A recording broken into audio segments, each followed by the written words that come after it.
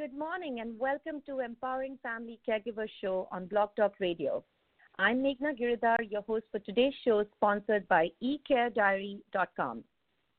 October 11th was National Depression Screening Day, and today we will talk about understanding the condition and tips for caregivers to provide the right kind of assistance to their loved ones.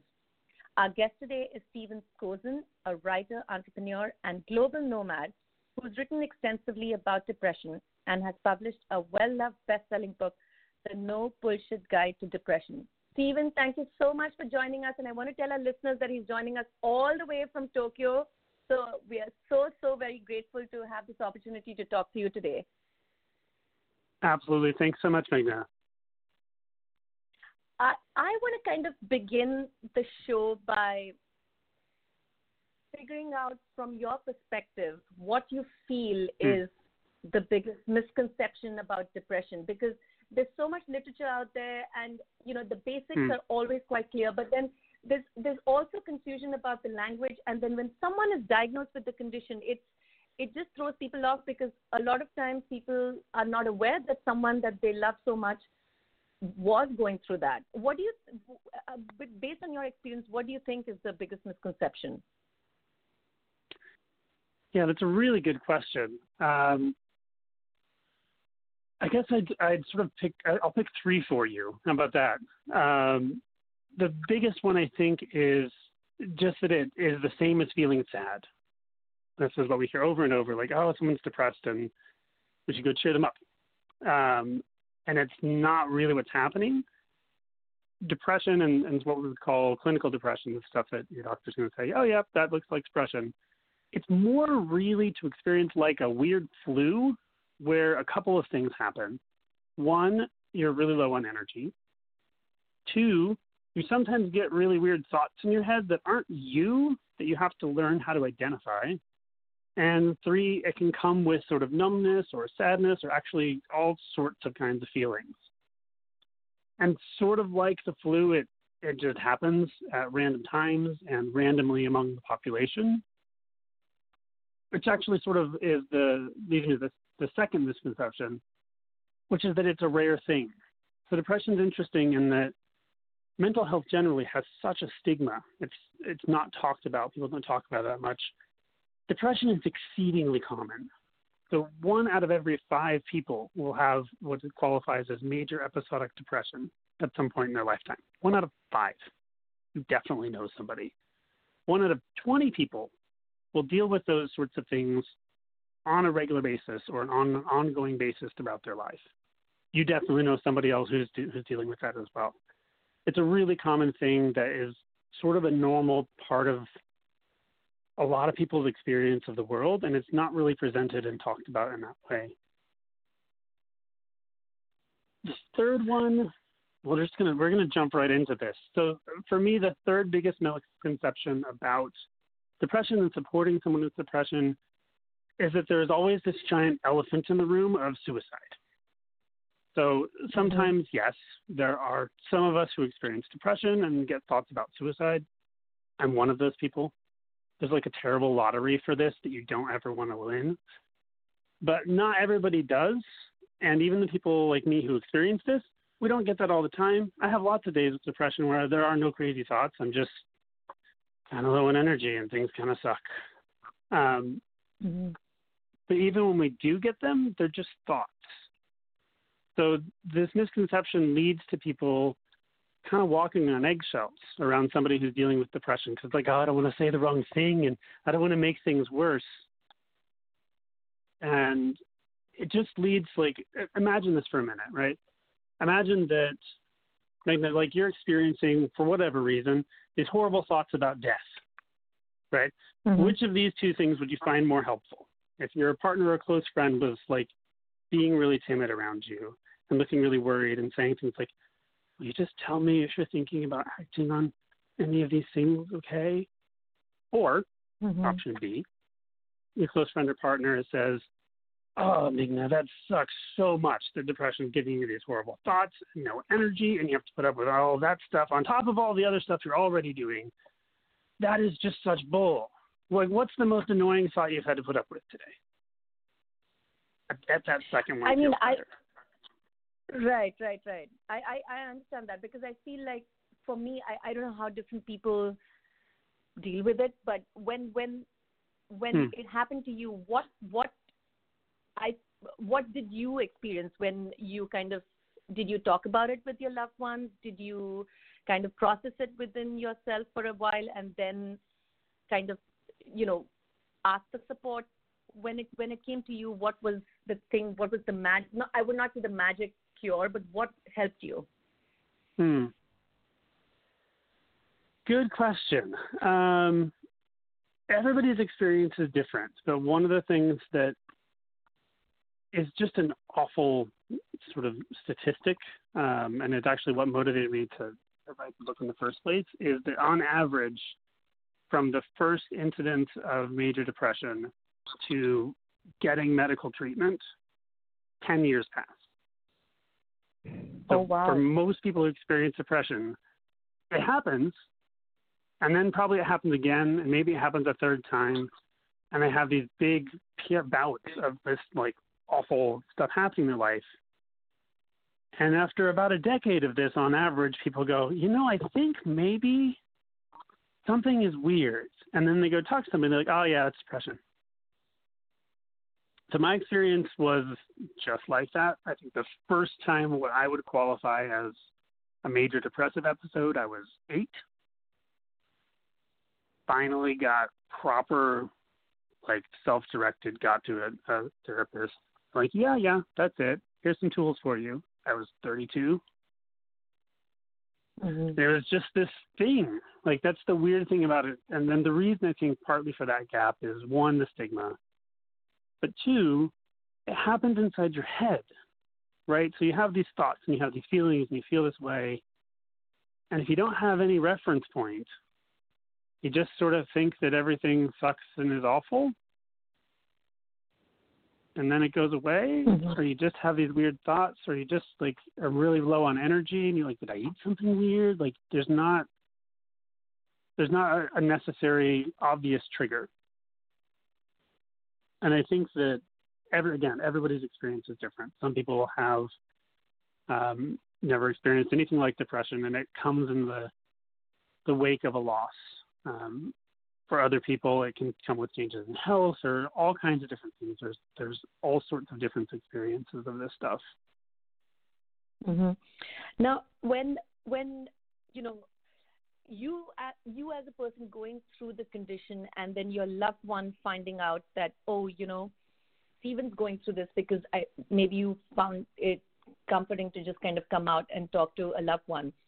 A lot of time, like you said, people tend to either get frightened or they're just so scared about saying and doing the wrong thing. When someone is just you've got the diagnosis, you have depression, what do you think as a caregiver would be most helpful for the person who's just been told that this is what's been happening to you and you have to take care of yourself? As a partner, what is the most helpful thing that you would suggest? Yeah, that's a really, really good question. I mean, I think step 1 is don't freak out, right? So the diagnosis might be new, but like we talked about, for the perspective of the person you're caring for, generally, not always, but generally, this is something they've been dealing with for a while. Having the conversation can be a really big event, and I find it interesting to use the sort of language coming out. It feels a little bit like I haven't come out myself, but there's a feeling of oh my God, I don't want to tell you this because you'll hate me forever and go away, That's a big emotional thing. So recognizing that.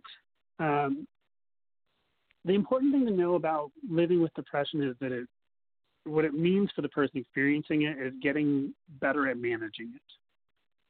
So we talk about this with all sorts of chronic conditions. You can sort of oh, okay, well, I've got this chronic condition. I just got to learn how to manage that. Diabetes, we know what to do, right? And the person who's got it, that's sort of on them to manage it and get through it. Similar kind of thing. So for the person who is experiencing depression, they're going to go through that same sort of learning process, but all the work's happening inside their head and it's invisible.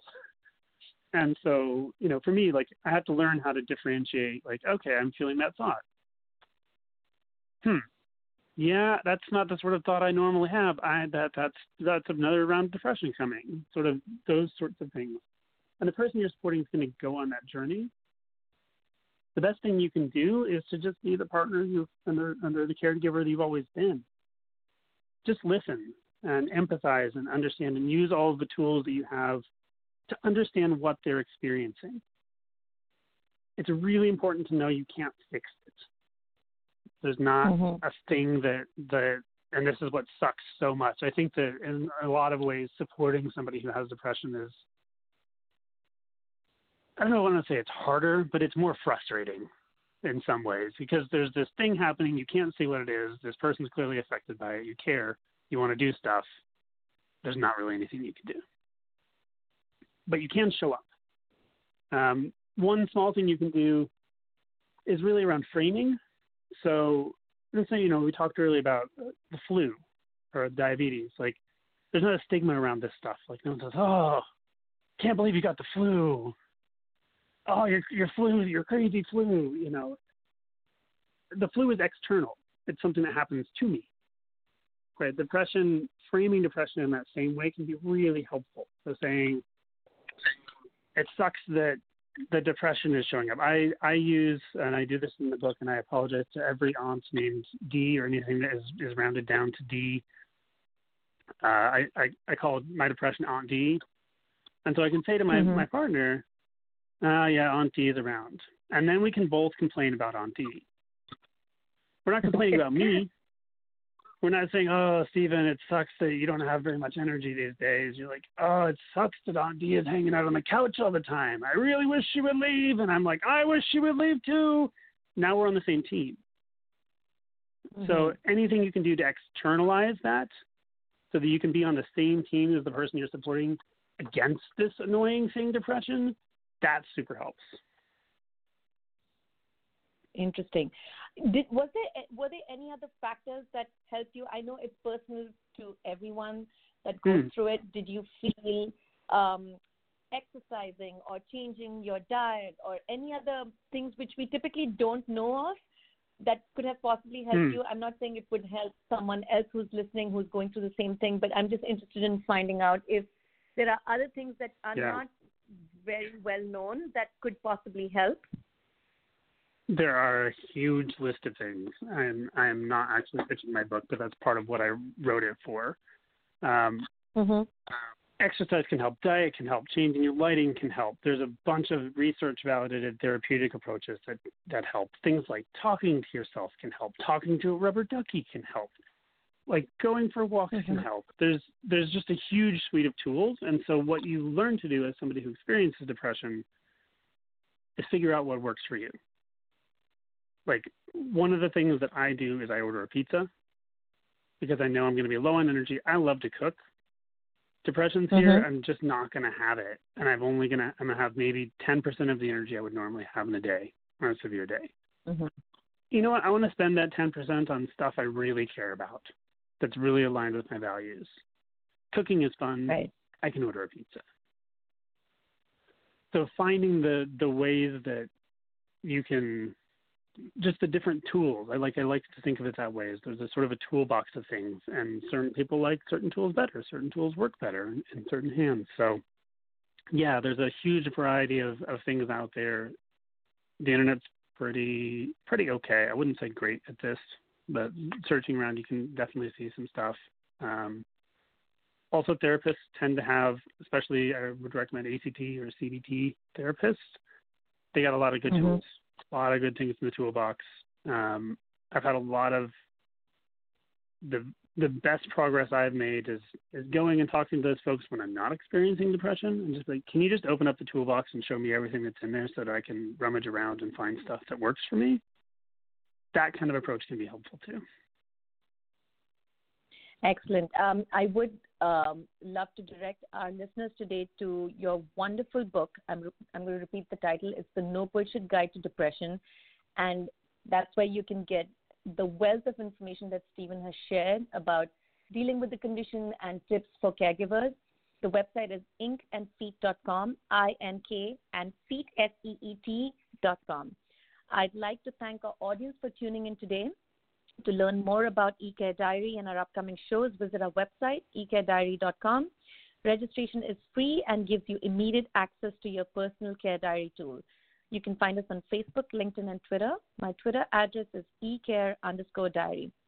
Steven, thank you so very much. This has been eye-opening for me, and I'm sure for many listeners who've tuned in today. We will be sharing the links to your show shortly by the end of the day. And extra gratitude for doing this all the way from Tokyo. I know it's almost the middle of the night. Thank you so much. Good night to you. Absolutely. Thank you so much for having me, Meghna. Have a great day.